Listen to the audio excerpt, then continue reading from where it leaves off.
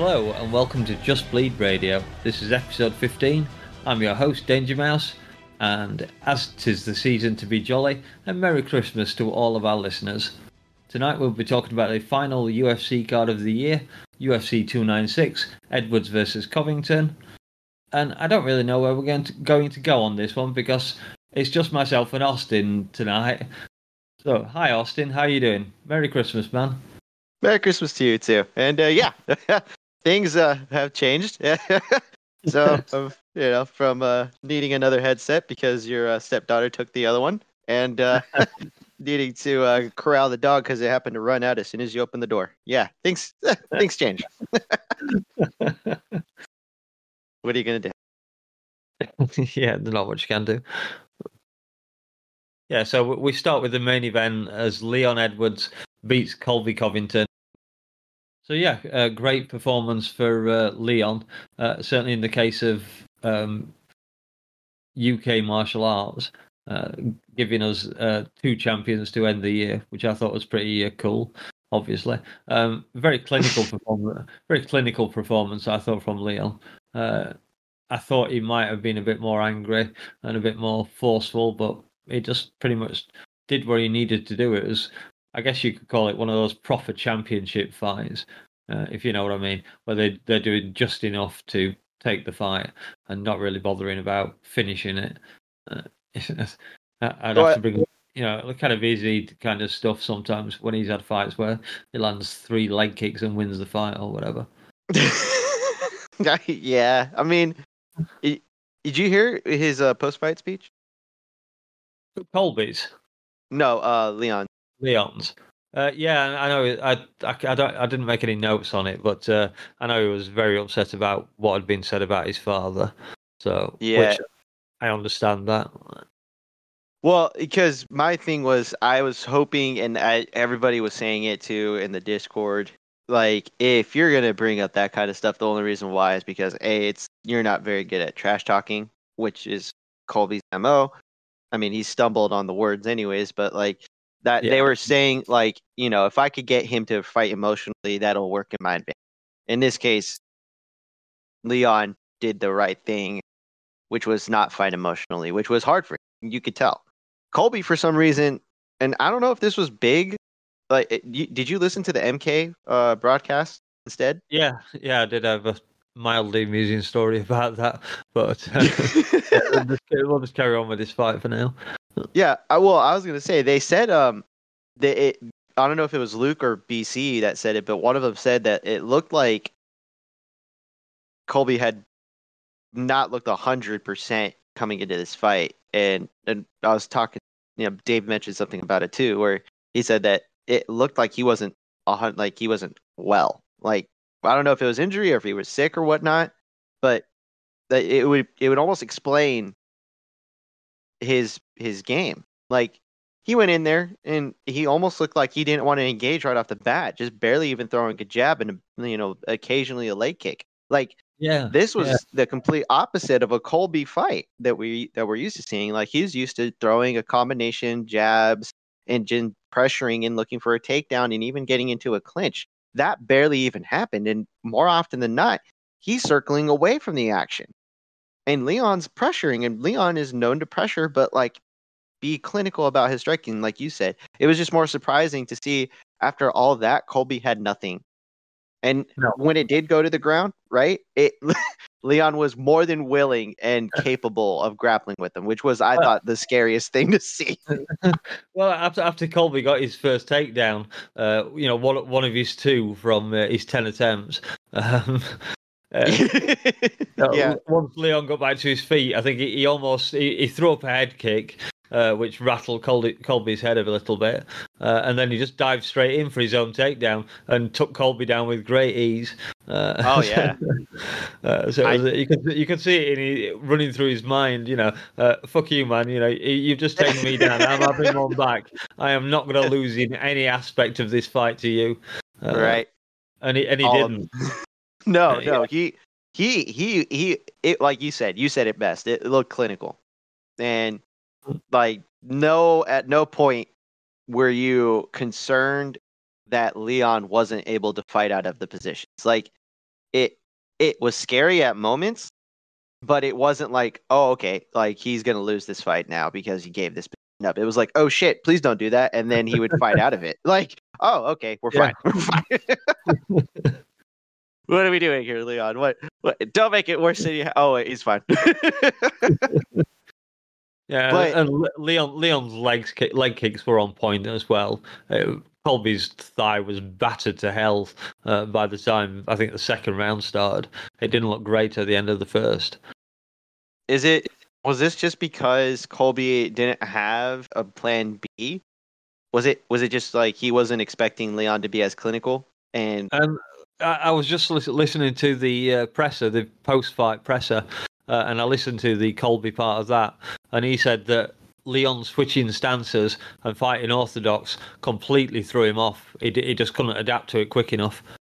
shit! Oh, yeah, it just rattled him. And then he said he had ring rust as well, which that's fair enough if he's admitting to it. I have no problems with that. But yeah. I wouldn't have thought of that at all. I don't know if that's just because that doesn't give him the openings he wants for his grappling exchanges, or even if it's like he feels like he can't touch Leon, which he did. There was a couple of points where Colby would throw combinations to counter Leon's jab and his kickboxing range that he would come into, and I was surprised at how close they were in size. Like I thought him and Colby would be slightly different size, but they were almost similar length, similar height. Body frames are both lean for the weight class.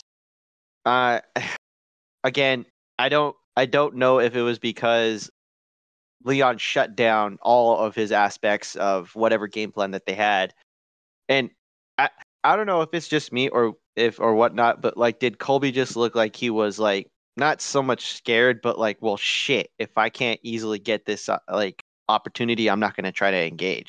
Like you said, like his openings were cut just from the get go. Like I'm that surprises. Yeah, This is the same guy. This is the same guy that went to war with Usman twice and was more than willing to engage. Yeah, I did hear someone say somewhere that Colby had, he took a heavy shot. I can't remember which fight he was, and he thought maybe that Colby was a bit gun shy, and I do wonder if he was a little bit gun shy, afraid to step into range, because Leon didn't give him any chance once he got into the few times he managed it. He was eating either a left or a right hook. I think it was first round. Leon cracked him with one, and Colby was grinning at him, which obviously you know is a sign he just lamped you a good one.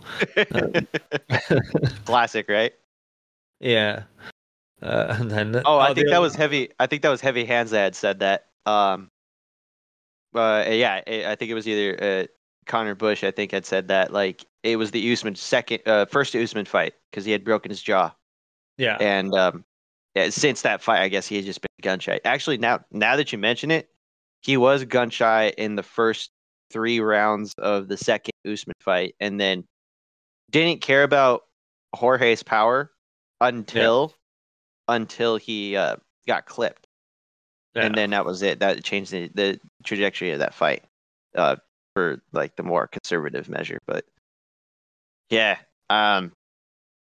Leon just did not give him the opportunity, and I was kind of impressed with how easy it looked for Leon at certain points of the fight. I was just more disappointed with the adaptability of Colby, because usually his game plan, it doesn't matter. It's a mesh that covers almost majority of the aspects of the fight. So he has a decent boxing game. It's amateurish, but it's decent. He's got a decent little scrambling game that he inflicts upon people who aren't the best at defending takedowns. And even if they are, he scrambles and continues to fight for takedowns. And then if not, he's looking for moments to clip or, a couple of rabid punches here and there against the fence. He tried. It was weird just not seeing him adapt. And I don't know if that's just because of his age or if he wasn't 100%. But like you said, he had felt like he had no option for opening, which is insane to think about, considering what his usual game plan is. But Yeah, I well, guess that's also ring rust, right? yeah, that's definitely fair. It was almost 2 years, wasn't it? So Well, maybe he should have taken a fight. yeah, should have done probably. I did not listen to the post-fight press conference, but like the fact that we're here talking about Colby even having an option to be in this fight and how they pushed it so hard. Like, if he had fought any of the other guys, like you could have put him up against Bilal. He beats Bilal, he's the number one contender. Screw it. If he fights Gilbert Burns, I guarantee you he'll be more than a handful for Burns. If he fights like Neil Magny, Wonder Boy, any one of those guys, he says he was offered fights and people turned him down. That whole back and forth with him and Shavkat, like I'm not Shavkat, but Kamzat Chimaev, like they were saying, oh, I agreed, he didn't agree, or no one signed anything or whatever. Like we spent 2 years waiting for this guy to come back, and in that time, both of them like are on completely different trajectories. Like Kamzat's now a middleweight. He's not ever coming back to welterweight. Like No. And he didn't even fight a middleweight. He fought a goddamn welterweight up at middleweight. Yeah, that's true as well. Yeah, and it's like, what are we doing here? And I mean, again, I get. Sorry, go on. I was gonna say, like, yeah, I would have just preferred him to fight somebody in between that time, and it wouldn't have been a big of an issue. Like, it's the same thing with Stipe. Like, just give him somebody to fight.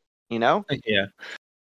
I think one of the journalists at the post-fight presser asked Dana, why Colby hadn't fought, and I think Dana just did his usual fending off the question. They didn't really reveal anything.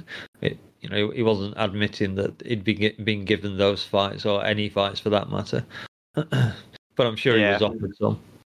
I mean, well, yeah. At this point, you're kind of wondering, well, if their investment was that if we get Colby in and bring in the casual audience like he was trying to do with his banter, at the press conference and throughout the week, the gamble didn't nearly pay off. Like it paid off barely just because it was the main event, and I wanted to see what would happen. But like, I think if you had given him any type of fight, like I said, hell, it wouldn't even need to be a number one contender fight. You could have just like thrown, like I said, Neil Magny, fucking Michael Chiesa, like Sean Brady, any one of those guys, and he probably would have been a contender anyway. And Dana could have justified it. And it honestly, you couldn't have probably argued, because if he had a win and looked somewhat impressive like he did against Jorge.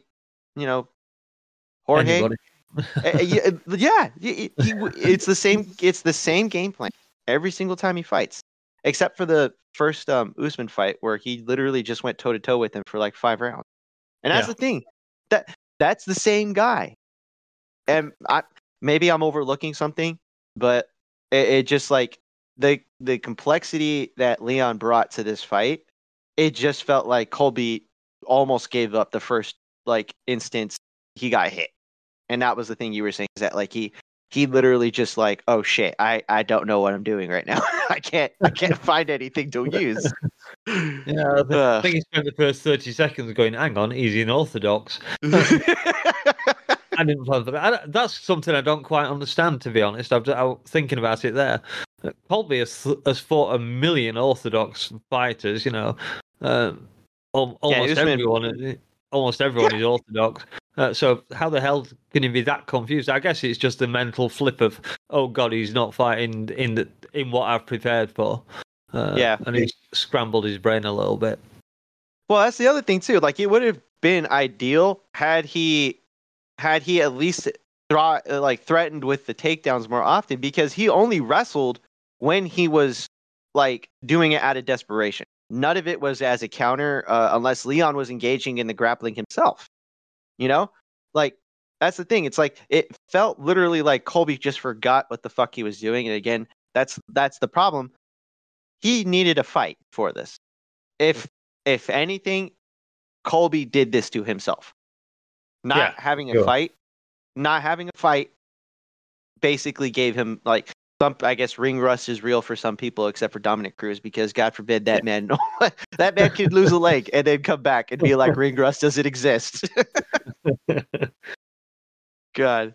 But I don't know. Like this does not look good. But he says, I don't know if do you believe him that he says I'm ready to take on whoever, whenever? And I'm like, no, you weren't. No, No, no, you're well, not. like I said, I No. saw him at the post fight presser, and there was some journalist asked him, and do you think you'll be fighting as you and Shavkat fought on this card? Do you think you'll be fighting each other? And straight away, Cole was no, that just doesn't make sense. Wonderboy was on his card. Wonderboy makes much more sense. He's a better business opportunity, which is right in that case. But we all know the reason behind it. He doesn't want to face Shavkat. Well, that's the other thing too, is that Shavkat went into that fight injured. Before we get into that, before we get, was there anything else to the main event that you wanted to talk about, or no?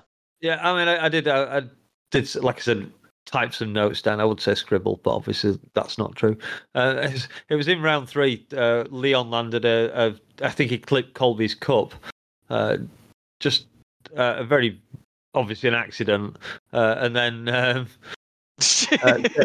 straight away Colby was like talking to Herb Dean like that was deliberate, that was a foul. Oh no, yeah, like we actually got no nonsense Herb Dean, because he was like no, that was an accident, carry on fighting.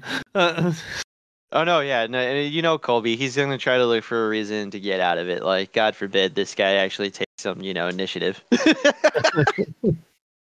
But that's the other thing too. It's like he's used to kind of like egging on the ref and stuff, like trying to look for things. But Leon is also it's not always the case, but he does have a habit of having foul issues. Some fence grabs here and there, some occasional cup shots, or eye poke here and there occasionally. It's not like he tries to do it on purpose. It's just it happens. Fight, But and I was actually impressed with the amount of I should say not the amount, but the few incursions that happened in this fight, which is surprising because both of these guys have a habit of having things happen. Yeah. It's the welterweight curse, isn't it? Him, Colby, Usman, they're all as bad as each other. Oh no, yeah, 100%. And occasionally if you're not Nate cheating, and you're not trying, as they say, and they're definitely trying. Well, again, talking Leon's past fights when he fought Cowboy. Cowboy grabbed Leon's glove and threw a head kick at him. Yep. You got to get away with whatever you can, I guess. Is it cheating or is it a veteran's trick? Which one do you want to label it as? I mean, yeah, this one's applicable to like accidental in this fight. The second Usman fight, you could say that's veteran savvy. The Usman Covington fights were more like, they're gonna do what they're gonna do. They said, let them figure it out. That's the one where you're like, if you ain't cheating, you ain't trying, I guess. But I want to see Shavkat get the next fight, but I think Bilal deserves the next, thing. He probably does. I don't think you could give Bilal another fight without having him go to Shavkat, and then by then you're already killing two. Like, thank God Leon kind of cooled off on the middleweight stuff because, you have a division, you have contenders. You got a couple of guys who are coming up. Matter of fact, you got about 5 of them. So you got plenty of people to fight, and they're all new guys. Shavkat's young. Sean Brady's young. Like, Bilal isn't the youngest, but he's next. He should be next. And then, that's the other thing, though. People are calling it out because Bilal will be, I think, over 35 when he does the fight. So it's another old opponent for Leon that he won't get any credit for back in the, eventually. They'll be like, oh, look, he's 35. He needs to fight. Everyone knows that stat. Oh, yeah, no, seriously. If he does get that, I think the stat has remained true for now, 45 or 40 fights or some shit like that. Only 2. Somebody did post a video today on the Discord. I think it was today, or it popped up in my feed for whatever reason, and it was talking about that figure. But it was from a while back because it was talking about. Well, it didn't even mention this fight happening. It was talking about maybe Colby might get this fight, so it's obviously quite a while back. and it was 2 for 28 back then, and obviously there's been some more fights since. Oh, yeah. That the only one who surpassed it was Tyron Woodley, and it was Darren Till and who was the other? Darren Till and Maya. No, was it Maya? Is both the fights were Tyron Woodley. Oh no, it was it was Tyron Woodley against Darren Till and Tyron Woodley against I think somebody else. I think it was like was it Robbie? I can't remember, but the stat remained for that if I remember correctly. Yeah, it's really not changing. That is a definite stat. It showed the flip side as well with the weights above welterweight and from middleweight upwards, and there's loads of champions in those divisions that get there in the late 30s. Oh yeah, I mean, not unusual at all. Yeah, well, that's what they said is like the heavier you are, it doesn't necessarily mean that you can't be competitive. It's just you have more weight behind the punch, and therefore the only one I remember is Michael Bisping, who was 37 when he won the belt. Oh, George GSP 36 when he took the belt again from Bisping. There were two I remember. So, the chaos of middleweight during that time was worst. Yeah. You had six contenders, and Bisping said no to every single one of them, and they killed each other off. After that, all of that, you had six the last two that were remaining of that ended up having to fight each other for the interim title, while Bisping fought Dan Henderson and then fought GSP. Like, what are we fucking doing here? I love Bisping, but come on, man. I didn't mind him calling out Dan Henderson. That was a good call out, to be fair. And Bisping's putting a lot of service for the UFC. He deserves that sitter, with the not a sitter as it turned out.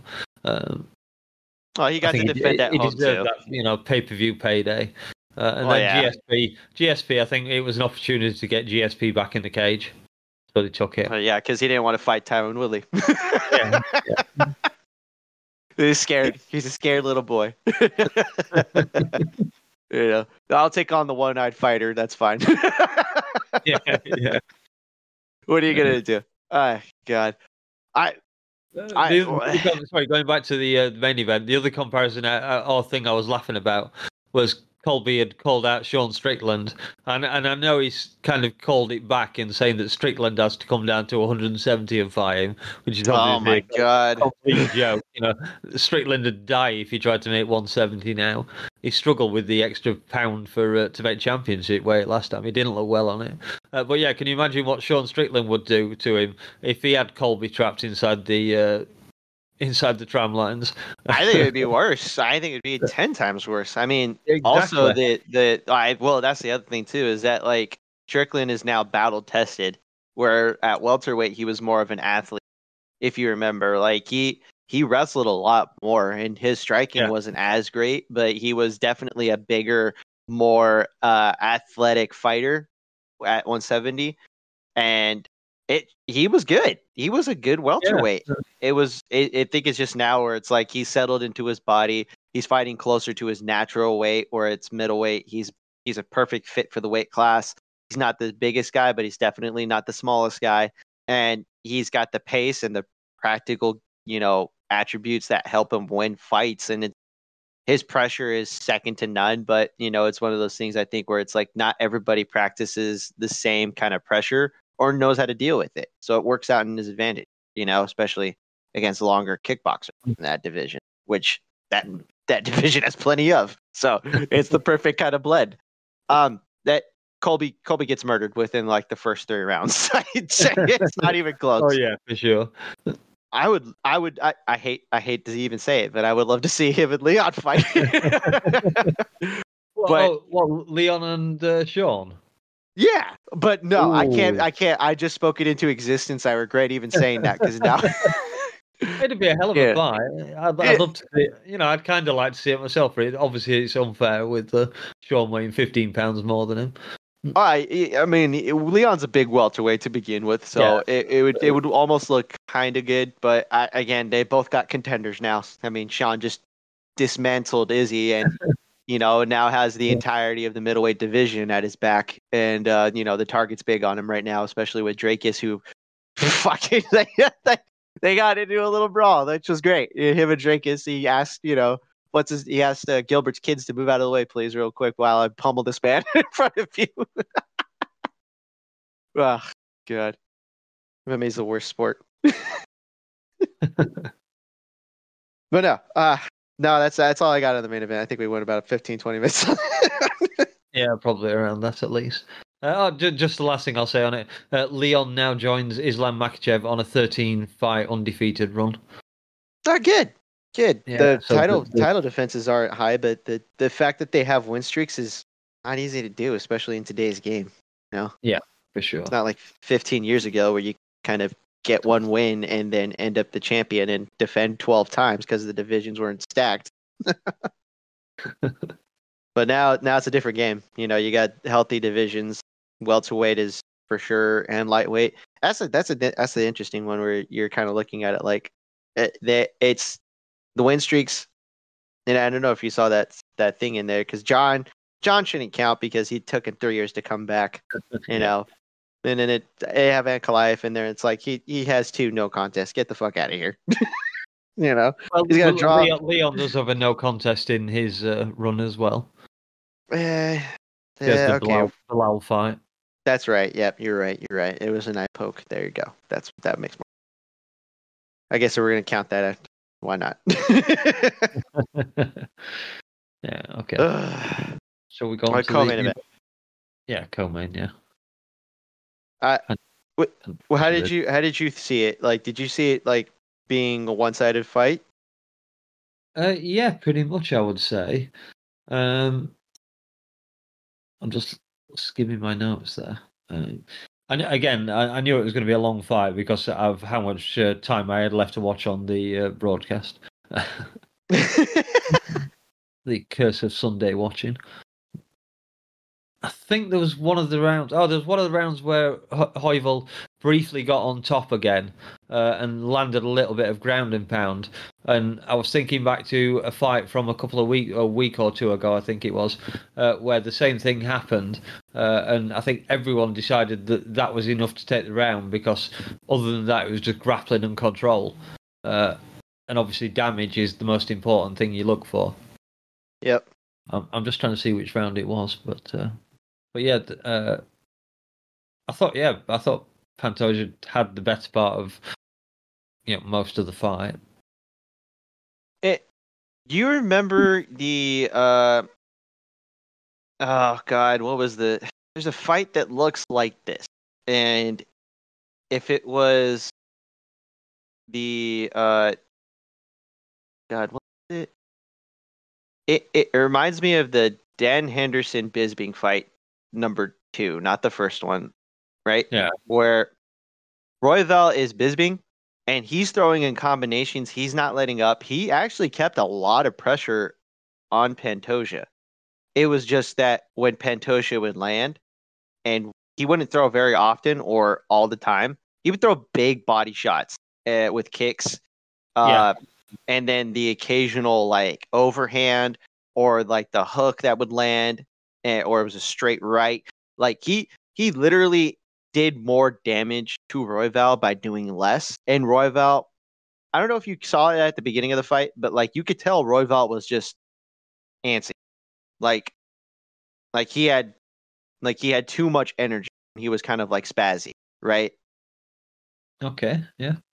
And like you could see Royval struggling to find his pace, find a rhythm with his strikes. Yeah. And by the time we're in the 5th round, he finally finds it, and it's already too late. Like he gave a good account of himself. I'm not going to say he did bad. It's like the truest definition of a 10-9, where Royval should be winning, except when he gets hurt, and that's the only damage that matters throughout the fight. It's the same with Bisping and Henderson. Like the only time Bisping was losing was when he was getting clocked. Otherwise, he was winning. And then, the only difference is that the Bisping was the better grappler of the two by that time. And in this fight, Pantoja he gasped by the 5th round, and you could tell. Like, he was literally swinging from his waist with his hands down, and he was the smaller of the two, but he was definitely the stronger, more athletic fighter. Royval looks like a bantamweight who's struggling to make 125 and has the pace of a Max Holloway, just throwing constant and just landing with decent strikes, but like he has like a 50% accuracy on his, like, actually less than that, I think. Like, for every 10 strikes he's throwing, he's landing 3 of them, and that pace works probably at the higher weight class and probably against lesser flyweights, but like he needs his grappling was great. I don't know, like, if it's just because he doesn't know how to defend on a regular basis, so he just kind of goes to, I'm on my back. If I make it miserable, he'll eventually give up the position, which it almost worked for him a couple of times, and it did once or twice. But at this point, he needs A, better takedown defense, and then B, just a straighter, like, more consistent game plan, because it almost looked like I'm just in here to fight, and if I win, I win. That's what it looked like, because otherwise Pantoja was in control up until the 5th, and that was kind of the disappointing thing, where you're like, everybody in the Discord was excited for this fight because Royval brings it, and he did this fight. You could see the difference in their experience, and that was it. It did seem to me that Royval's corner team seemed to think that it was 2-2 going into the 5th. I did not see it that way. No, I didn't. But that's a note I wrote down. So I gave every single round except for the final to Pantoja, and I did not see a 10-8 that I saw. No. I mean, you could give one or... No, I didn't see a 10-8, definitely not. Okay, yeah, you could argue maybe one or two, maybe like the second, maybe the 4th round, maybe, but even then, it's like you're kind of picking at straws there. But like it was a one-sided fight, and that's the sad thing, is that now we have to. Was it Amir Albazi? Yeah, I believe so. Yeah. Yeah, and that fight should be interesting because I think so. Again, heavy hands had said it. There is a new type of flyweight, where the heavier, more athletic flyweight are coming into the topper end of the division, where like Moreno, Figueiredo were kind of anomalies at the beginning. Now that's their type of flyweight is more common. They could possibly be decent bantamweights, and we saw Figueiredo do that very well in his last fight against Rob Font. Yeah. They're cutting more weight to be better, higher ranked flyweights. And Amir Albazi is one of those as well, where they're kind of bigger athletes. They don't produce as much, and Pantoja is one of those as well. He's not as big as Royval, but he's definitely a guy who cuts a lot of weight. He's a hammer. He's definitely a dominant grappler. He doesn't do a whole lot, but when he does it, he makes it count when it lands. Yeah, I guess it'd be Albazi versus Moreno would be the... Unless it was... that's right. Yeah, that's the only option it would be. And yes, I don't think we don't really want another Brandon Moreno Pantoja fight, do we? I mean, it's 3-0, but then again, we gave Max 3 tries, and I mean, hell, we did give what's it called, Izzy, a rematch when he was down 3 contests and technically 2 in kickboxing. If we're gonna do it, we might as well do it at this if it's for the belt. Yeah, I suppose he's one of those you can't really argue if he beats Albazi, certainly. Oh no, yeah. I mean, that's the thing, is that Moreno is unless he's going to gatekeep Kai Kara France from getting a shot at the title, Max style. you gotta give Kai a win though. He's coming off of that close decision loss to Albazi. So at this point, he's down fighting Cap, isn't he? Anyway, Manel Cap. That's the thing. We're still waiting on that one, and if he wins that one, he's back in title contention, and then you have the winner of Albazi Moreno fight, for the title. Moreno possibly being the better of the two, or at least the more well-rounded guy. I mean, it's possible we could get a rematch, and then you have Kai come in after that. I mean, the idea is to get guys on win streak so that they fight, and then you have Tetsuro Taira that's also in the division. Flyweight's got guys. Flyweight's got guys, and then Mohammed Mokayev is in there. You got guys. That's the thing. You got plenty of people that you can kind of call to, and you just got to give them wins, and you got to give them names. Right now, Flyweight looks like it's finally starting to cycle through, and that's a good thing. It was a good fight. They got to keep them going. I thought it was fairly solid, but it wasn't a super exciting fight. No, it wasn't. It wasn't honestly, like if I'd have stayed up last night to watch it, I probably would have fallen asleep at 4 o'clock in the morning trying to get through that. That's true. It was good. It was good. It wasn't like the Moreno Pantoja or the Moreno De Figueiredo fights prior. It was good. It was good though. And 7 out of 10. 7 out of 10. Maybe 6.5.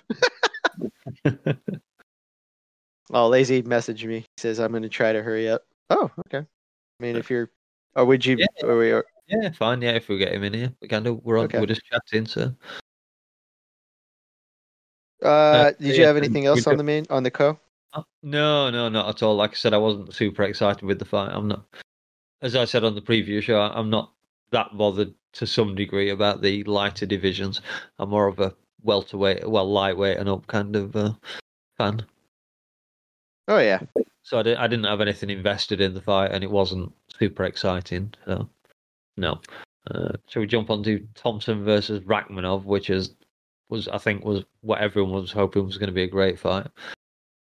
Oh yeah. Well, maybe not hoping it was going to be a great fight, but I thought maybe we'd see more than we did. But as we found out, Shavkat apparently was injured, so we ankle, certainly. Right?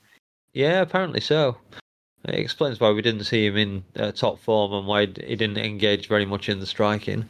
So I did expect him to see him throw some punches and kicks, and he spent most of the fight just shoving Thompson back up against the cage and grinding on him before he finally obviously got a takedown and managed to finish Wonderboy, which an impressive feat in itself because that's the first time Wonderboy has ever been submitted. So I was impressed by that stat. If Wonderboy had managed to survive the entire 3 rounds, I would have counted that as a win for Wonderboy for sure. I mean, it sucked because you want us to root for Wonderboy, knowing what he's up against in this fight. But man, Shavkat he just needed to get the win, and I guess he did it the safest way that he could, considering who he was up. Right? Yeah, it was injury, and then who he was up against. I mean, the last person who gave Wonderboy the fight that he wanted ended up breaking his arm.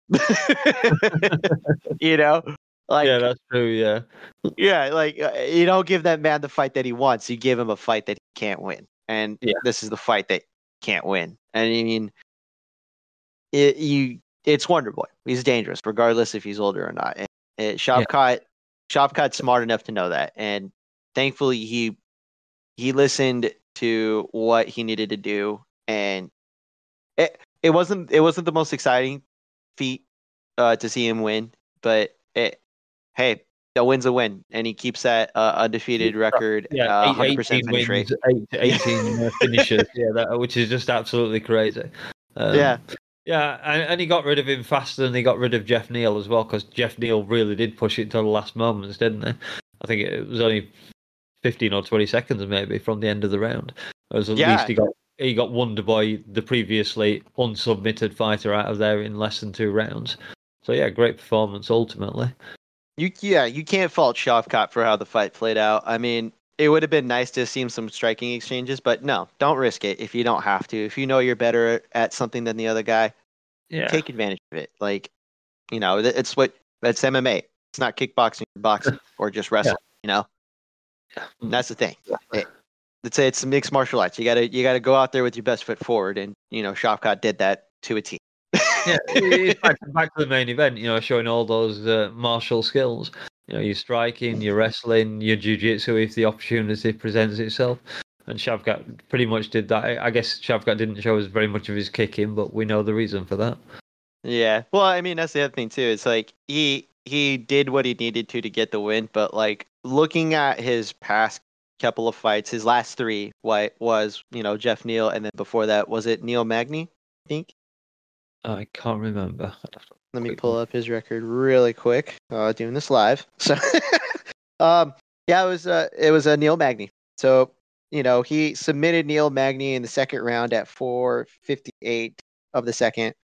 And then he submitted Jeff Neal with like 4:15 at 4:17 of the round 3, and then he finishes Thompson with 4:56 of the second round. Like he has the ability to be champion. Do I favor him in the championship fight? That's yeah. When we recorded the preview show, I said that seeing Shavkat against Wonderboy would give us maybe some idea of how we would look against Leon, and I'm afraid it doesn't look that. I think Leon could very easily put a dent in that record. Take away that 0. He's got all the skills to do it. Oh yeah, like Leon at this point is looking and showing that what's that? That's that saying. You become like 20 or 30% better. Yeah. When you get the belt, and he's showing that. Yeah. However you get the win. A win's a win, right? And for him, he's the champion. He has to adapt to a lot of different styles and a lot of comers. He's no longer the guy chasing the title. He is the guy defending the throne. And with a guy like Shavkat, who's just as well-rounded, if not more capable. And that's the other thing, too, is like this division now has these tall, lanky guys. They don't look like they're crazy killers, but goddamn, they are just coming in and, Shavkat certainly is. Oh, yeah. I mean, hell, you look at guys like, Jack Della Maddalena. He's not necessarily lanky or skinny, pretty built, but Ian Gary is also a big, tall guy for welterweight. You have, let's see, he's fighting Jeff Neal next, isn't he? That's being booked for him. Oh, is it Jack Della Maddalena or Ian Gary? Ian Gary. Weird. Why not just rebook the Vincente Luque fight? I don't know. Weird. I'm sure I heard it somewhere. All right. Well, if he's fighting Jeff Neal, I mean, hell, like I don't know if I favor him in that fight. That's a tough one to take. If Shavkat barely got through that one, I don't know if I trust Ian to do it. No. But do you think Shavkat gets the next fight as for the title if they're willing to do that to Bilal? I mean, I don't think I would, just because Shavkat is at 100%. Then on top of it, he's also he didn't put on the best performance like the UFC would prefer. So you're kind of looking at Bilal just to get another defense for Colby. I'm sorry, for Leon. Yeah. I could see him wanting to give Shavkat another fight because that would make it his 20th fight would be for the title.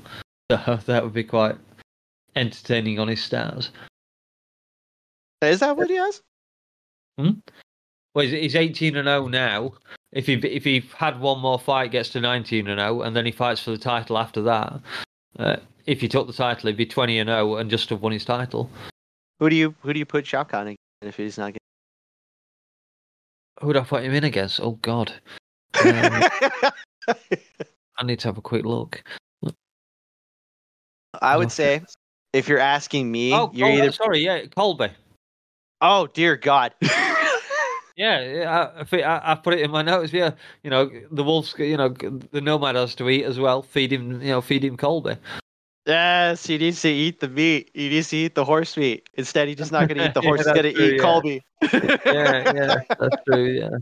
Yeah, but yeah, for sure. Oh God, that'd be hilarious. Just to see that, like, no, it's not the fight I want. You can't fight anybody who's below him now, having just beaten Stephen Thompson. So that only leaves Burns, Covington, and Bilal. Oh, I guess Kamaru Usman is technically speaking still there, but I don't think. Yeah, I no. think Kamaru. I don't know if Kamaru's going to come back from middleweight. I certainly think his next fight will be at middleweight. No, I mean, if Colby's only chance was to beat Leon, and then the UFC basically is like, all right, we gave you 3 chances, man. I don't know what else we can do. You're not fighting all the time. You, Yeah, you're like Colby has to fight backwards, and what is he gonna do? Was he? You can't fight a non-killer. You can fight You can fight Wonder Boy, but even then, that's not gonna do anything for you. Wonder Boy no, only had one win to that after that. So it Usman's probably going to stick at middleweight just because he had success. He he should have beat Kamzat. He had the ability to beat Kamzat, but that for was some a reason fight I he's. would have happily scored a draw. I mean, you could have honestly, considering what we saw. It wasn't like, I mean, 2 rounds to 1 10-8 round. I think you could argue, and two of those Yeah, rounds could have went to Usman, and the only 10-8 would have been the first Shavkat. round. Yeah, Yeah, it was the that's it. first round. That's it. But it was total domination by Shavkat. I wouldn't have any problem with the 10-8 there at all. Oh no, yeah, and that's the thing. We're kind of like looking in at this division and thinking like, okay, well, you got guys, and the division, if as far as middleweight, like, is wide open. Like, it's a different era. We're looking at new. It doesn't matter if you had a win streak or not. It's a wide open division. I mean, if I'm Usman, I'm staying at middleweight just because Yeah, I don't have to cut weight. I yeah, can handle myself. And on top of it, my name means something to these guys, and they're gonna yeah, want to fight me, right? yeah. It's I don't have to, potentially ask. decent money. Yeah, Yeah, exactly. Yeah. the Um, pay-per-view numbers. Presumably, can it, get some part of that. it's oh yeah, yeah. He's a guy that's a contender at this point. Like, don't hurt yourself if you don't have to with the weight cut. Just stick it out at middleweight, see what you can finish out your career as, and then for Colby, he's screwed. He either Yeah, fights a contender who's a killer like Shavkat, or he fights a name that's not going to give him a title fight anytime soon. And he's not going to get another title fight as long as Leon's there, and nobody's beating no, Leon anytime soon either. no, I don't think so. Nah, Yeah, I don't think I had anything else on. no. So, like, this was the one that if we'd have been following the original script, I was going to let Lem loose on this one because of Paddy's new hairstyle, uh, and she's not here, so she's blown it. His new Shit. cornrows to stop his hair flying around when he gets tapped. That was the reason he gave. Um, yeah, this turned into kind of quite a fun fight in certain respects. I thought, Pimlet took the first round pretty easily, did rattle Tony a couple of times, and then the second it was just Paddy on top again, but it wasn't ever close to being finished. I think Tony was throwing up obviously some elbows, occasionally trying to get a submission going, and then the third round just ended up with. I think Paddy looked really, really tired in the third round. He did say afterwards he'd thrown everything at Tony in the first round, trying to get him out of there, and gassed himself out quite a bit. But yeah, just an easy job for Paddy Pimblett. Just not super impressive in the you're kind of hoping he was going to get a finish out of this one. To stamp his authority, or if you like Paddy, you were hoping that kind of stuff. If you don't like Paddy, you were obviously hoping that Tony would kick his head off or something. Yeah, I get it. I get Pimblett's a controversial kind of character after his attitude for the last fight where he was gifted a win. But even he's come out now and said that was wrong of him to say it in the cage. He even joked about it this time. He was like, "Yeah, I know. I just said that I'm not going to talk about fights that I've won in a cage, but I'm going to talk about it because I've beaten. I'm pretty convinced I've beaten Ferguson here 3-0, which it was. It was a total rout. There's no argument about that. God, I hate the. God damn it! What's worse, that Tony had a chance in this fight, or was that that same chance was snuffed out the minute Tony got hit? Right? Yeah. And if there's a fighter that looked in close to like the last fight that Dan had, which was with Michael Bisping that we're calling back to. Yeah. Dan looked old. Dan just couldn't keep up anymore, and you could tell like he still had the power that was there. It was present, but like he's shuffling. He's not. His footwork is not fluid anymore. He can't even fight off his back anymore. He's literally throwing himself into terrible positions when he's on like a grappling exchange. Like it almost looks like he no longer has not so much the confidence. The confidence is there still. Like it's an arrogant of I don't care what he's going to do. I am still going to do what I want to do, and it's not going to matter because I know I'm going to win. And it's like you can't even fight like that anymore like you could 10 years ago. It's the same kind of fight that he's bringing, and it's not changing. Yeah, like I see what you mean. Yeah. Yeah. And whereas Dan Henderson can drop somebody and nearly end the fight, Tony, look at that Justin Gaethje fight. He drops him with an uppercut, and that's the only time that you could say that he had momentum in that fight. Yeah, buckled Justin's knees. That was it. And since then, he hasn't had any. Well, I shouldn't say that. He's had one moment in each one of the fights that he's had. One moment. And that's it. Anything else is kind of like one-sided. Like, it's just Tony getting run over, getting nearly submitted, getting finished on the feet, getting finished on the ground. And it's the same result. He thinks he can still do what his body could handle 10 years ago. And it's no longer effective. Clearly not. No, in this whole Goggins or Justin Goggins thing or whatever, David Goggins. He didn't need this. No. The fact that he was in the corner, what are we doing here? He's not even a goddamn fighter. Why do we need him in the corner? He's not a fighter. He's the exercise coach. He's not a guy you need in the corner. No. I thought to start off with, Tony's striking did look a little more confident, but obviously it fell apart after Paddy clipped him a couple of good ones. I think Paddy landed a nice kind of jumping knee close to the end of the first round. I think that's what sent Tony down to the ground first off. Yeah, well, his chin was still up in the air, and he's still trying to do the wacky stuff, like the flying knee, like you said. He was still trying to do which landed. I was kind of surprised, but actually I shouldn't be surprised that it landed, but it did.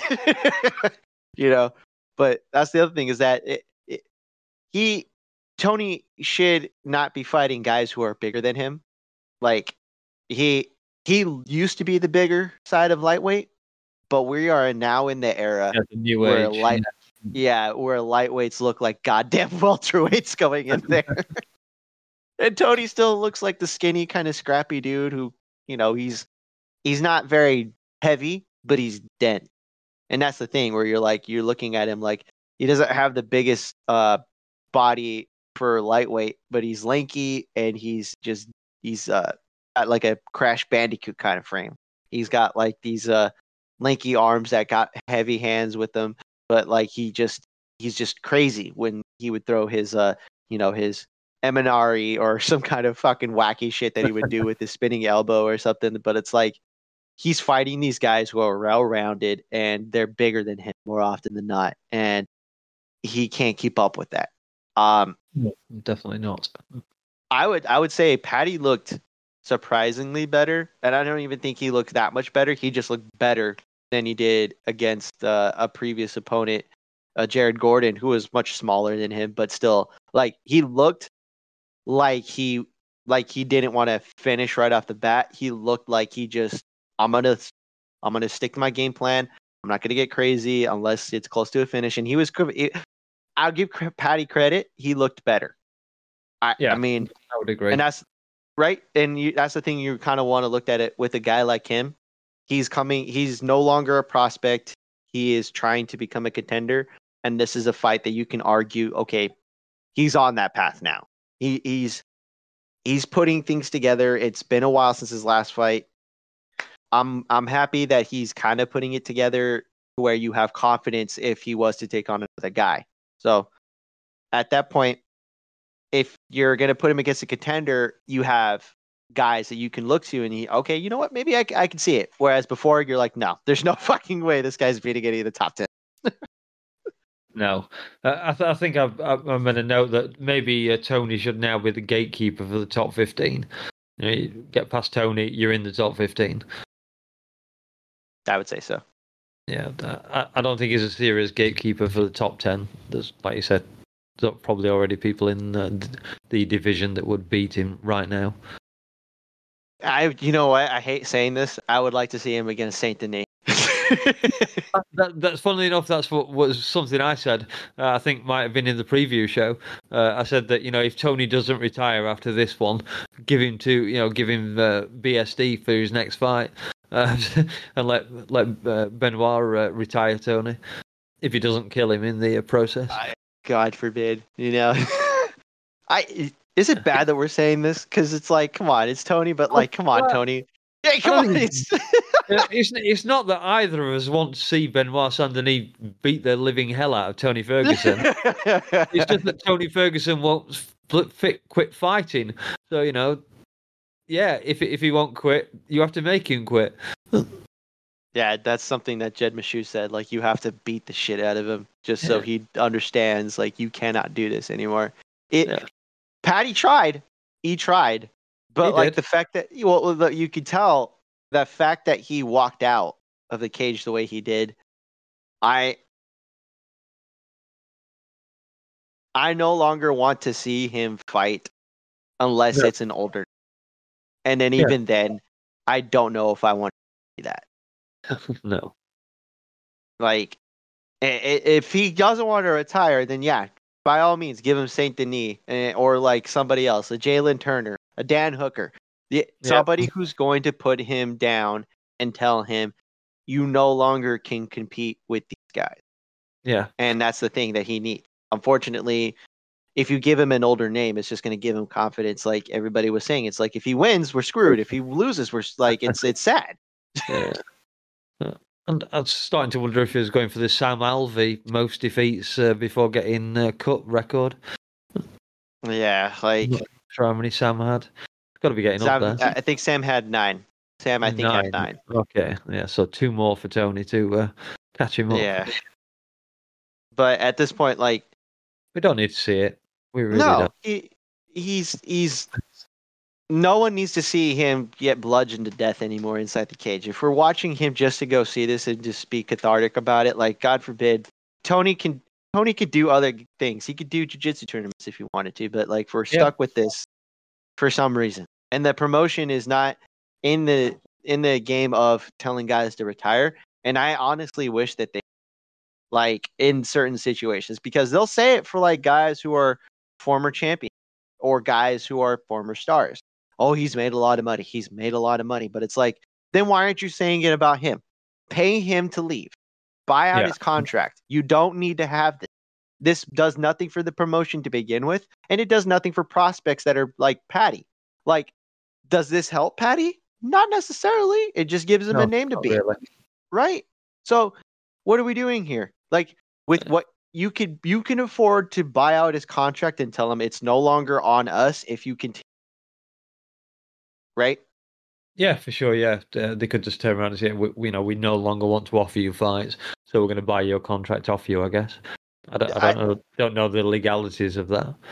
I guess they could just constantly offering the most ridiculous fights ever. But Tony's crazy enough; he'd take those ridiculous fights anyway.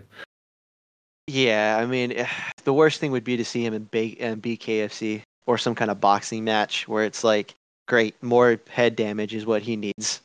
Yeah. On the bright side, BKFC, at least they tend to their fights finish fairly quickly, and the rounds are only 2 minutes long. That's true, and then they do pay their guys fairly well. I mean, hell, the rumors are that Perry's getting $1 million as of late. So, I mean, I'm pretty sure Tony can at least get half of that, if not something close to it. No. Yeah. A very unlucky career when it comes down to it, Tony. He was so up and away. Then he tripped over that cable and didn't end up fighting Khabib. And that was it. It was all downhill from there on, wasn't it, I think? Khabib couldn't get out of Russia to get back to fight Tony, so Tony stepped in and fought Gaethje, or rather Gaethje stepped in and fought Tony. Yes, that's what it was. Yeah, the world's they decision ever. they hadn't had Fight Island built up yet, so they fought in Miami. It was Jacksonville. It was either Miami or Jacksonville at the time. Terrible with locations. Oh no, it was in Florida for sure because Florida is Florida. So it was just as the pandemic was hitting, and Russia shut down all of the everywhere. All of Europe was shutting down. Yeah, but because he was stuck in Dagestan. Like what they were telling him was that we're looking to have a facility in the United Arab Emirates, right, in Abu Dhabi. So that was just literally around the corner because they were also looking to do stuff in California on an Indian reservation. That's actually not too far from me. It's in Lemoore, California, Tachi Palace. And they were trying to do that. And then because ESPN and Disney were like, no, we can't have this. It's like, you guys could have waited instead of trying to rush something, because then we ended up getting Gaethje and Tony instead, which is it was still a good fight, Tony tried, but yeah, I mean, God forbid Tony be the guy who could have fought Connor, who could have fought Khabib. Yeah. And then his ACL tears on a goddamn cable. The man was indestructible for fucking 5 years. Yeah, whacking his shins with metal bars and a bloody cable gets him. Oh yeah, you remember those fights, right? Where Tony would, even if he looked like shit, he was still he would run through a wall. Given sure, yeah. Yeah. and then the one fight, you're like, okay, then he comes back. Like I said, he was supposed to fight Khabib. Injures his goddamn leg on a cable in the back of the studio because he wasn't paying attention because he was wearing sunglasses on the inside. I don't think he would have beaten Khabib. So. Oh no, I agree. But he would have probably taken less damage with Khabib than he did with Justin. No, exactly. And even then, you're stuck with this this epidemic of injury. The man is nearly he's almost like a walking hazard caution sign at this point. But well, I've been with all the stuff that he's with all the stuff that's happened to him with that he just refuses to tap to. Oh yeah, got to cause some damage somewhere. Oh yeah, well because that guy no one needs to prove their toughness less than Tony. We already know he's tough. We already know that. I would like to see him just tap to stuff. I would like to see him be like, all right, you got me, shit. Like a standing wave, against the fence, or he's covered up on his back. I no longer need to see Tony take more damage than he do. So at this point, if someone can talk to him and just tell him to retire, or hell, like I said, the UFC says, you know what, I think we're good, man. We're not going to try to have another Sam Alvey situation, which was, weird in itself, or even BJ Penn. Penn was another one. Yeah, there are certain guys. Yeah, exactly. It's weird. Tito Ortiz was one for a minute until he got that win over Ryan Bader, and then they.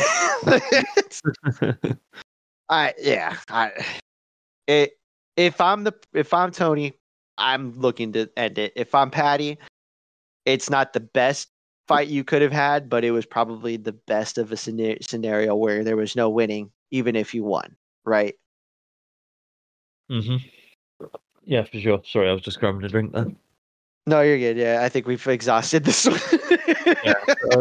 So we're going to the last fight on the main card then.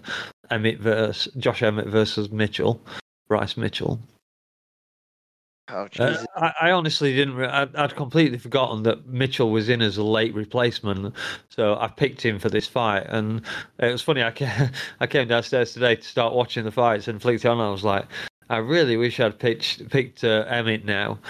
He looked pretty good getting into the cage, and then obviously he did what he did. That was just going to be one of the nastiest KOs I've ever seen, for terms of after effects. That was I mean, Usman went down when he got shin kicked by Leon, but that he was staring up at the ceiling and all that stuff. But compared to what Emmett did to Bryce with that punch, it sent him shivering into spasms, some kind of seizure or fit, I guess. Yeah, they like the zombie like grip or whatever, like where he's still moving but he's definitely out. Like the aftershock. This is why you don't take short notice fight. Yeah, for sure. Yeah, shouldn't have taken that one. Yeah, it was full on fencing stance, wasn't it, when he was down on the floor? Yeah, that was the thing. Thank God Emmett didn't follow it up. Oh, there's no need. You could see he was out the minute he hit the ground, like he was dead. And sure enough, like Emmett looked. Emmett looked. Going back to the earlier conversation we had about Henderson and Bisping, sometimes you just want to get that extra shot in. That extra 1-2, yeah. Oh God. What do you want to say? Like, there's nothing you could have prepared Bryce to tell him. Like, avoid the right hand. You had. He's been pretty cautious at the start. Well, he pushed Emmett back a little bit, and then Emmett, I guess, gathered a bit more ground and started to come a little bit more forward. And then obviously he landed the killer right hand. Yeah, because like if you're looking at that round, Bryce is kind of keeping his distance, like you said. He's not looking to engage early. He knows what he's dealing with, and that's the thing that you could arguably say he did right was kind of, I'm going to keep my distance. I'm going to wait and throw a jab, look for a low kick occasionally. Not going to try to grapple right off the bat because he didn't even bother to clinch, which is great. But it was the first round. Like I think if he had just started off with the wrestling right off the bat, maybe I think he said it in the post fight, right? I think at the press conference, I think he had mentioned Bryce. Bryce, yes, right. If I'm not mistaken, I haven't heard what Bryce said. Someone had asked him. I don't know. I don't think it was, or if it was, I didn't see it. But from what I remember, somebody on the Discord had mentioned it. Like he was asked, and he says, "Well, if I got into my wrestling a little bit right off the bat, I probably would be in a different fight." And I'm thinking, you know what? Maybe that makes more sense because like he's used to just kind of starting off not being crazy, but like just being aggressive with his like clinch work and his grappling. And maybe that's the thing is like, I don't want to waste my time. I just took this fight on very short notice. Yeah. I'm going to make sure I make my effort count. I'm going to probably get into a rhythm and see how that works second.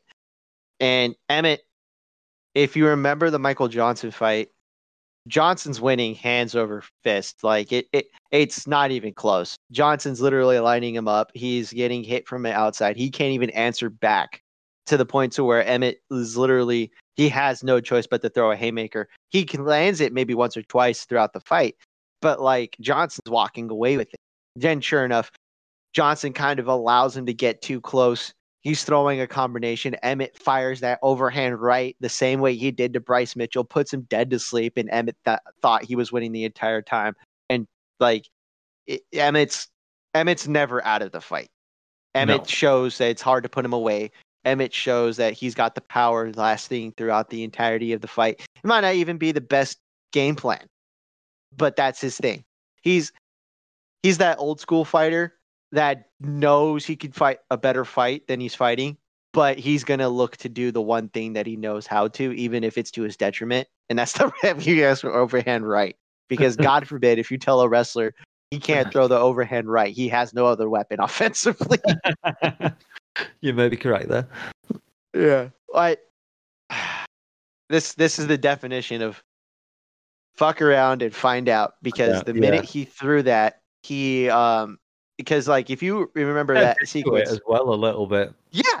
He's throwing a 1-2 and he's staying with his chin up, not upright like Pimblett usually does, but like his chin is open and he's staring at him as he's throwing the 1-2. He's flat-footed, and Emmett's overhand right lands just as he misses both strikes. So he's literally walking into it. And it's like, you had one job. Like, hell, if he had gotten clipped because he was going in for a clinch, I don't think it would have been an issue. Like, No. if he had, gotten uppercutted to hell, like, Derek Lewis did to, oh, god damn it, the other heavyweight, what's his name? I can't remember. Why can't I remember for the life of me? Never mind. Well, the threat of the power is always there. Like, if he was going in for a grappling situation, it probably would have been more understandable. But like, you stayed in one spot throwing the comp in. Like, you could have thrown the jab and then moved, then came back with the combination. But no, he looked at the opportunity and he's like, oh, he's not gonna hit me. 1, 2. Oh no, never mind, I'm dead. Yeah, where am I? Yeah. Yeah. God. Took him some while to get up as well. It was still horrible on his feet, even a couple of minutes after the fight. Well, you know what they say. Like, if you get hit, KOs, that could be one of those KOs that changes careers. I was just about to say, yeah. Like, if he wasn't due for one, the way he happens to fight, he was due for one now. Like, he had taken some big shots from fighters beforehand, but he never looked bad. Even in the fight against Ilya Topuria, he took it, but this was a lot worse. I think this is the worst one he had in his career. So he hasn't lost very much. So this is only second loss. Second loss, isn't it? Lost to Topuria, now lost to Emmett. Well, he's got another loss on his record, but it's an exhibition match. Yeah, that's right. Yeah. The other thing Josh Emmett has been doing here with this performance is potentially messing up the KO of the year with that shot. What is it? I was all happy with up till last week, and then was it last week when Close did that pickup slam and knocked the guy out, and then Josh gets a lethal KO this week as well. Like, for God's sake. Right? Yeah. No. Like, no. Now, I literally had in my mind of an idea of what I was going to look at for the knockout of the year, and then all of a sudden this comes in, and I'm thinking to myself, God damn it, Josh Emmett. I was fine. Now I have to rethink everything. Why? Why do you do this to me? You wanted one last hurrah. Well, that's the other thing too. If I'm Josh Emmett, I'm 38. I think is what his age is, if I'm not mistaken. Yeah, he's 38. Yeah, you're a 38-year-old featherweight. You're probably not going to get another chance at the title. You're cutting weight to make this weight class, which seems like it's still struggle. It's a struggle for you. He's not a small dude. He's a big dude considering his height. Chunky. Yeah, but like, I don't think you could do better. It would have probably been better for him to be like, then again, I don't know his contract situation either, so he probably might have 2 or 3 more fights on his contract. But yeah, he could have been like, you know what, fuck it, I can't do better than that. I'm gonna ride off into the sunset with this. I got $50K in my pocket. I don't have to worry about it after this. Like, and honestly, he doesn't. He can still keep fighting other guys if he wants to. But like, yeah, that's true. But I don't think he could have done any better. There's no reason for him to have to fight anymore, Yeah, I hadn't looked at it like that. That's a very good point. If he wanted to retire, that would have been a good moment to do it. Yeah, he's 19-4 in his career, considering he had to be out for 2 years due to injury, and then another year prior to that, 2 years prior to that, because of that. You remember the Jeremy Stevens fight? No. Jeremy Stevens and him were like the heaviest hitters at the time in the division, and Stevens gets clipped, but then comes back and clips Emmett. Emmett falls to his knees and goes for a takedown, and then as he does it, Stevens throws a knee, and it lands right against his skull, and that fucked up his head, like the structure of his skull. So he had to get like a steel plate put in, and Stevens kept saying I'm not a dirty fighter, but it's like, well, he's on the ground. You could have arguably thrown an uppercut or hell even like done like a couple of hooks or something. But like his initial thing, I think he didn't realize that he was on his knees, so he threw the. But it's like you're in front of him, you can see his knees touch the mat. But whatever,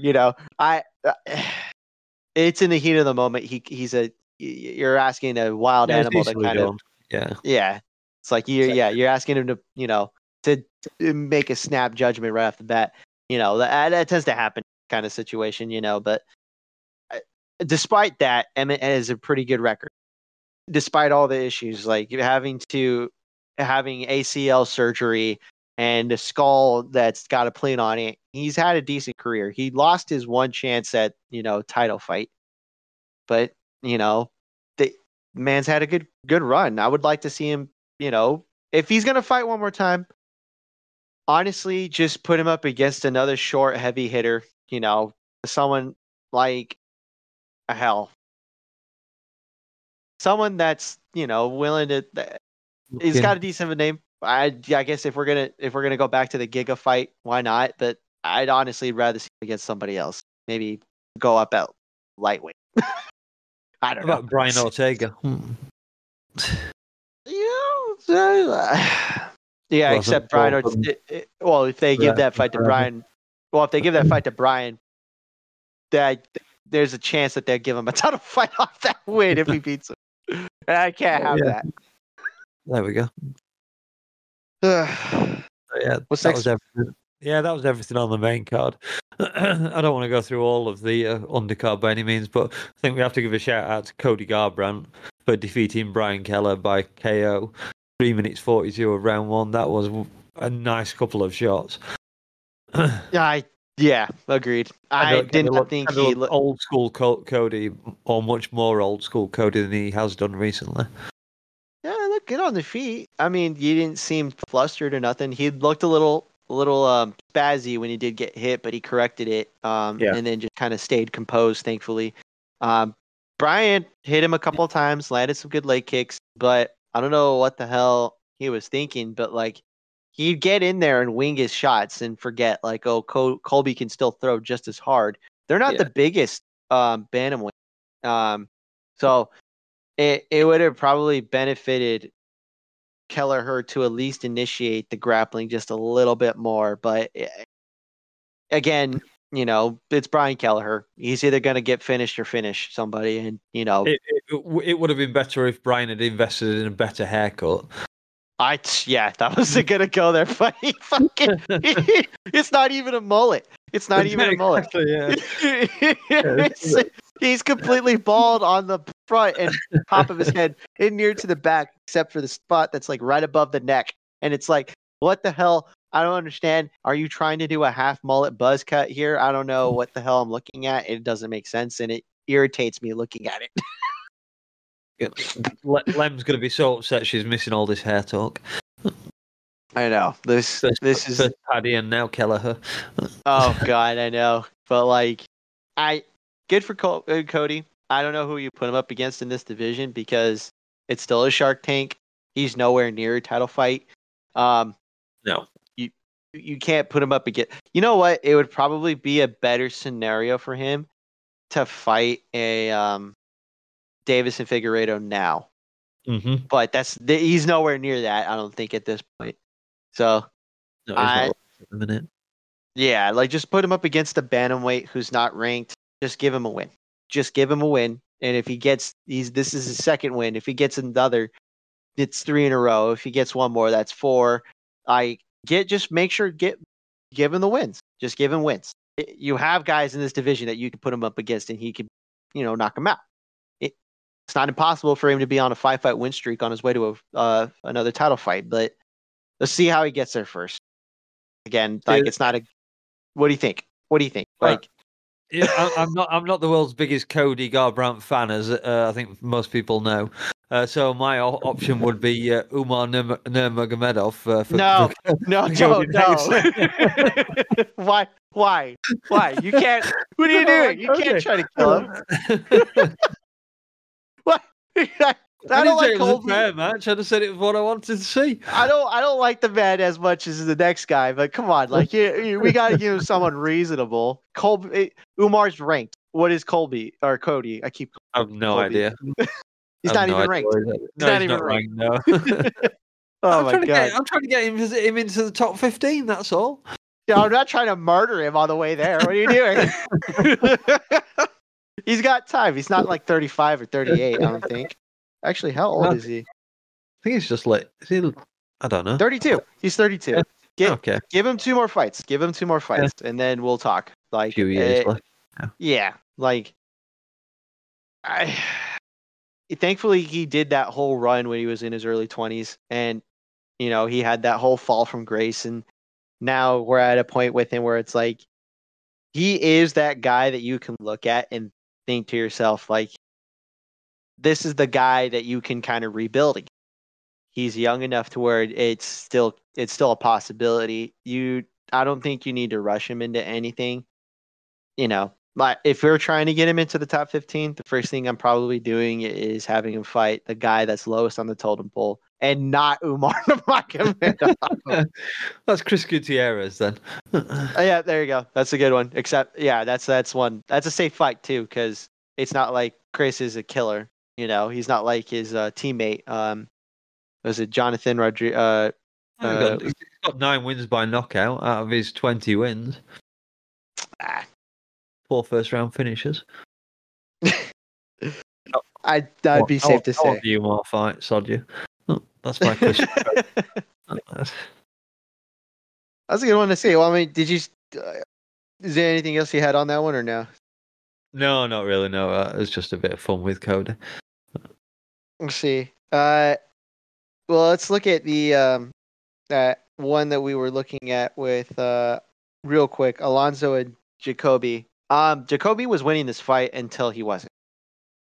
It's a tale of I'm the better striker, except when I count on my chin to be better than I think it is, and the minute it's clipped, I will fall. I won't be knocked out or hurt, but I will get wobbled, and it will stun me, and I will forget why I was doing the thing I was doing.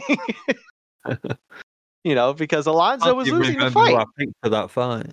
I picked Alonzo because I had a feeling, justifiably so, that Jacoby was going to count on his chin over the consistency of his striking, which his striking was, he's one of the better strikers in this division, but it's such a shame that he thinks he's stronger and tougher than he is, because it's light heavyweight. It doesn't matter how good you are. If you get clipped, you will get put on your ass. And it doesn't matter if it's by a guy who's better than you or a guy who's literally half your skill. Like, yeah.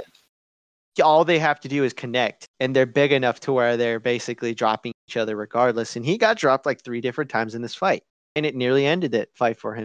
He hurt Alonzo a couple of times and nearly finished him once, but like, you're literally waiting into punches. Like, there was 2 or 3 different moments in this fight where Alonzo was just winging overhand rights as if he was Josh Emmett, just as a light heavyweight version of him, right?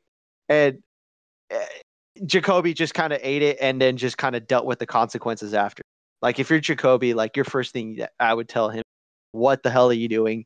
You literally have this man at the edge of the fence. You could have gotten a standing TKO twice. Yeah. But you decided to, believe in your chin more than your power. Ridiculous. Fight I didn't pay that much attention to be honest. For Oh, some it was reason, fine. I don't really know why I didn't pay much attention to it, but I obviously didn't.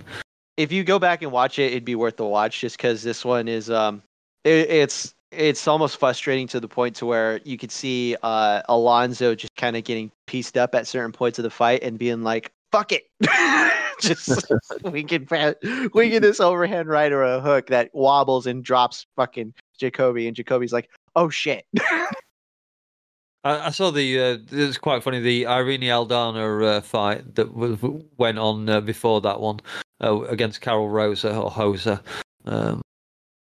That was the one that I had a moderately amusing story about watching the MK post-fight show, because I avoided all social media all day until I'd watched all the fights. and the only fight I had left to watch was Irene Aldana, and then Luke mentioned it in like the first 4 minutes of the broadcast or something. All I wanted to listen to was his take on how the Colby and Leon fight had gone, and he kind of gave us a spoiler. But what a fight though! A proper Mexican fight, I guess. Two women just standing there and slugging it out. I don't know how Aldana stayed standing in that one. They might have. I think Rosa hit over 50 leg kicks. So that's a seriously tenderized thigh tomorrow, I would imagine. Yeah, they just the UFC website I'm sorry, ESPN says it's 95 strikes to the legs out of 102 thrown. Jesus wept. And I think that includes like everything else. So tell me if I'm wrong on this one. This was the battle of attrition, and it was literally the forward pressure of Aldana's boxing versus the counter striking and leg kicking game of Hosa. Yeah, pretty good summary. Yeah, I don't know what it was. Like they were even saying it in the as a commentary for both the MK and because I had both of them on, although I was listening more to the MK for the broadcast as well. And then I swear to God, I think they mentioned it like 10 or 15, maybe 20 times. Why are you not checking these kicks? yeah, of course. God, like it's a hole that needs shoring up for sure. Oh my God, it was the worst. Like the amount of kicks that were landed on Aldana was and I think she even tried at one point where she would rather move her leg back or switch up her stance just for a moment. But it was like she literally allowed that kicking to happen in order to get a good boxing combination. Every time she'd get that leg kick landed on her, she'd move, readjust, and then pop Rosa or Hosa. And watching it back, Hosa had the better first round, but she never changed that momentum. She never changed the pace. She never went in for anything else. She just figured, I'll just stay standing because I'll count on the counter fight, the counter striking to lure her in because my leg kicking game is going to pressure her to move forward or stay away. And all I have to do is counter her. Where Aldana literally kind of was like, all right, bitch, bet. Just started throwing. I'm the Terminator. I cannot be stopped. I'm just going to keep coming after you until I get a hold, until I lay my fists on you. I didn't have obviously great fight. I think it was awarded fight of the night. I think it deserved it. I think it, if not like Royval and Royval and Pantoja could have earned it, but that definitely that's deserving of the fight of the night because they both like were undeniably doing the like most atrocious thing that they could do. It was just it was a battle of attrition. Nothing beaten and bloody at the end of it. Yeah.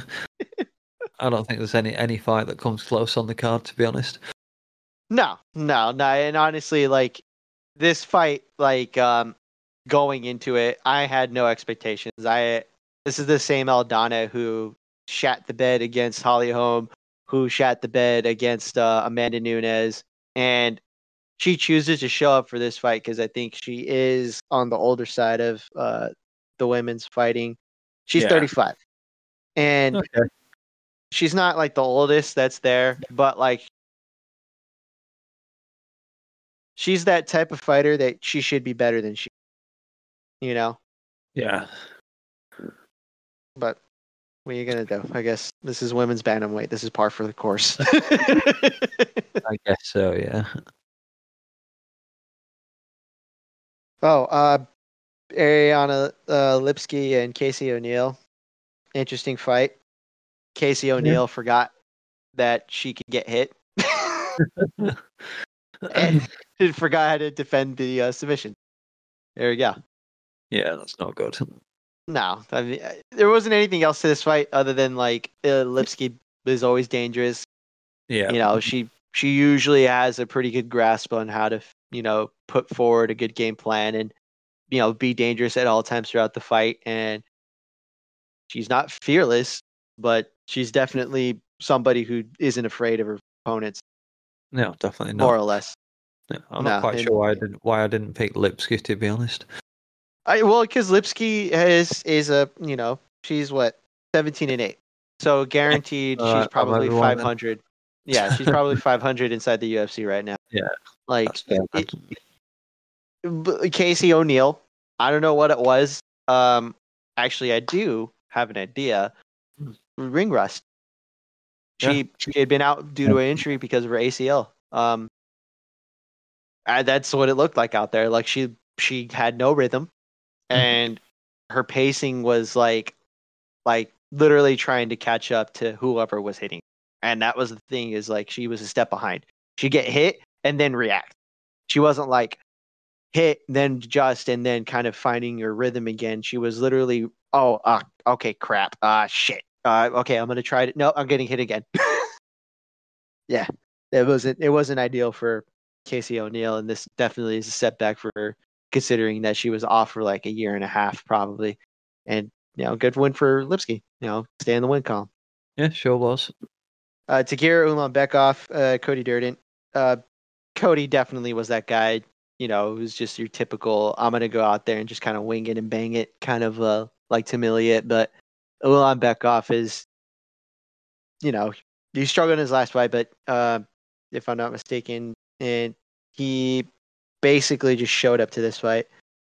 Actually, he has a loss to Timiliat, but beats Nathan Nemes and Madness, and now fights Cody Durden. And Cody Durden wasn't that impressive in this fight. He had moments where he showed up and just kind of like kept scrambling and would just kind of be a dog in there. But like Ulanbekov showed that he was the better, well-rounded fighter, especially coming out of Khabib's camp. So yeah, that's pretty much it. Like a prospect who shows he's here to stay, and that's good for him. Whereas Andre Fili fought Lucas Almeida. I picked Andre Fili in this fight. I was proven right. Almeida is not a very good fighter. That's it. He just literally stands up, right?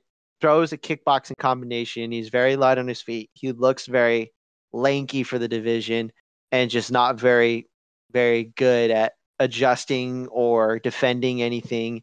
Because the minute Andre found his rhythm, he literally just waited for that one power shot and then followed up on it. There was nothing more that Andre really needed to do. And that was it. Like he literally just landed the big right and out, and then it was it. Like he falls down, he finishes him off with a couple of hammer fists, and then like Almeida wasn't even all the way out, but you could tell he was like, "Well, shit, I'm done." Yeah. Yeah. And then Martin Boudet versus Shamil Gaziev. Funny that the guy who used to play volleyball was just a fucking Yeah, that is very funny. Yeah, like, it had a wicked spike. oh my god, I'd be just afraid to be on the opposite team. Like, he just looked like that kind of dude who had been waiting all of his life to finally start fighting, and he shows up and beats this other heavyweight, and the poor other guy, Martin Boudet, like he looked like he was ready to fight. He looked like I prepped, think he was on a ready. bit of a winning streak himself, wasn't he? 4 fights. Yeah, 4 that fights, was including his 4 or 5. contender series fight, and 3 inside the UFC, I think. And Boudet looked not terrible, but not like amazing. He looked okay for a heavyweight, And Shamil Gaziev literally said, "Hold my beer." Just fucking ran through him. Like it almost looked like he had been told by somebody, "Hey, this guy owes me money," and that was the loan shark that they sent to go collect. That's literally what it looked like. And God, and I just want to know like how this guy never competed until recently, because I think, if I'm not mistaken, he's 33 years old. Like, Wow. he is a young heavyweight. This is the kind of guy you want in the division, because he's literally just going to show up and just start fucking throwing hands. And that's the type of heavyweight that you want. Like, especially an undefeated heavyweight. Yeah. But no, that was it. There wasn't anything else I had on that. It just, he looked like he owed that dude much money, and Boudet paid the price for it. Standing TKO. Yeah, you don't get much of those anymore. No, you don't. Rate the card, and then I guess your fighter of the card. I'll start with the rating, quick. If I was gonna give it anything, I say it was a 7.5. I would say 7.5. It would have been higher had the main event had a little bit more to it, but honestly, like with the card that we got and the card that we had going in, with the cancellations that we had, because Randy Brown was supposed to be on here, Ian Mikado Gary was, was supposed to be on here as well, and that would have been a fun fight to have. But not a bad card, 7.5 for me. I'm probably gonna go for. Let me think. I'm probably gonna go 6.5. Just for the reason I'll give the prelims a 7, but the main card actually only a 6. I think. I mean, I'm just looking at the main card. There's the Emmett knockout, which is amazing. Okay, Paddy Pimblett was an okay fight, but nothing special. Rachmanov wasn't as exciting as we might have hoped, although it was an impressive performance. Pantoja, not particularly exciting, and Edwards again confident but not exciting. So all the action really happened on the undercard. I think that's the second time that's happened too. Yeah, it has. So yeah, I'll go 6.5 for the entire card. Not bad. I mean, that's above a 5, so anything above a 5 is bad or good. Yeah. I might nudge it to 7. I don't know, but yeah, we'll stick with a 6.5. Solid. No, I think that's fair. I mean, considering what like I said, like the card that we ended up getting and the fights that happened on the main card, like that's justifiable. Just because, like, okay, 2 one-sided performances at the main and the co-main, and like everything else, just kind of seemed it. Besides the Josh Emmett, Bryce Mitchell, it seemed like a card of one-sided fights. Yeah. Right. Yeah. Yeah, and that's never ideal, but sometimes it's the way these things work out. It is. And what else did you want to go over? Oh, fighter of the card. I'm probably going to have to go with Irene Aldana. Oh wow. Okay, you're going with her. Okay. Yeah, I mean, just performance of the night. Fight of the night, relentless coming forward. I can't. I suppose I should say Leon because he brought kept the belt in the UK. But no, I'll actually stick with Irene Aldana for the fighter of the night. Yeah, I have to go with Leon. Just because of the dismantling he did to Colby Covington and the shit that he had to deal with the press fight conference bullshit. Yeah. And then having to be told that he couldn't fight another contender, that he had to fight Colby. Then on top of it, like just not being a guy that we thought would be the world's. Jed Meshew had said this. There was a time when you could have laughed at the idea that Leon was a champion in waiting, right? Like, there's no way, right? You'd scoff at the idea just thinking about it. But like now we're like, damn, I don't think there's a welterweight besides Shavkat, and even then, like that's looking like a harder fight for Shavkat in the long run. Like there's not a welterweight you could put him up against and think, okay, that guy's actually really good. That I think is better than Leon. I don't think there's a welterweight right now that you could say that. No, that's very fair. Like I said, what was it? Oh, there was the one other fight of the night that we haven't mentioned. I don't think. Sean Strickland versus DDP. Knew it was coming. I just didn't know if it was gonna. It was funny. I had other plans. If we'd have had everybody here, I had other plans. But as it's just us two, I've forgotten about them. So yeah, fight of the night. Oh my god, yeah. Like, so, like, does that make you buy? I did a survey on it. After this morning, while I was wrapping presents and rewatching the fights, it came up as, are you more excited than how likely are you to buy? It didn't say specifically about the scuffle, but with DDP and Sean Strickland, it said very likely, not sure, likely, unlikely, and very unlikely. And I was like, immediately I picked very likely. I'm like, yeah. I mean, especially after that, everyone's going to want to see, I think. Yeah, some bad blood between those two.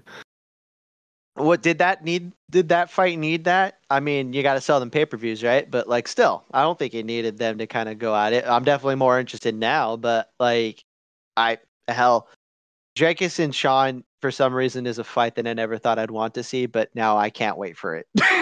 Yeah. I think it's quite funny they were showing something where they seemed to be getting along quite well, and then Sean said, "We're like, we're supposed to be fighting. Let's get, this."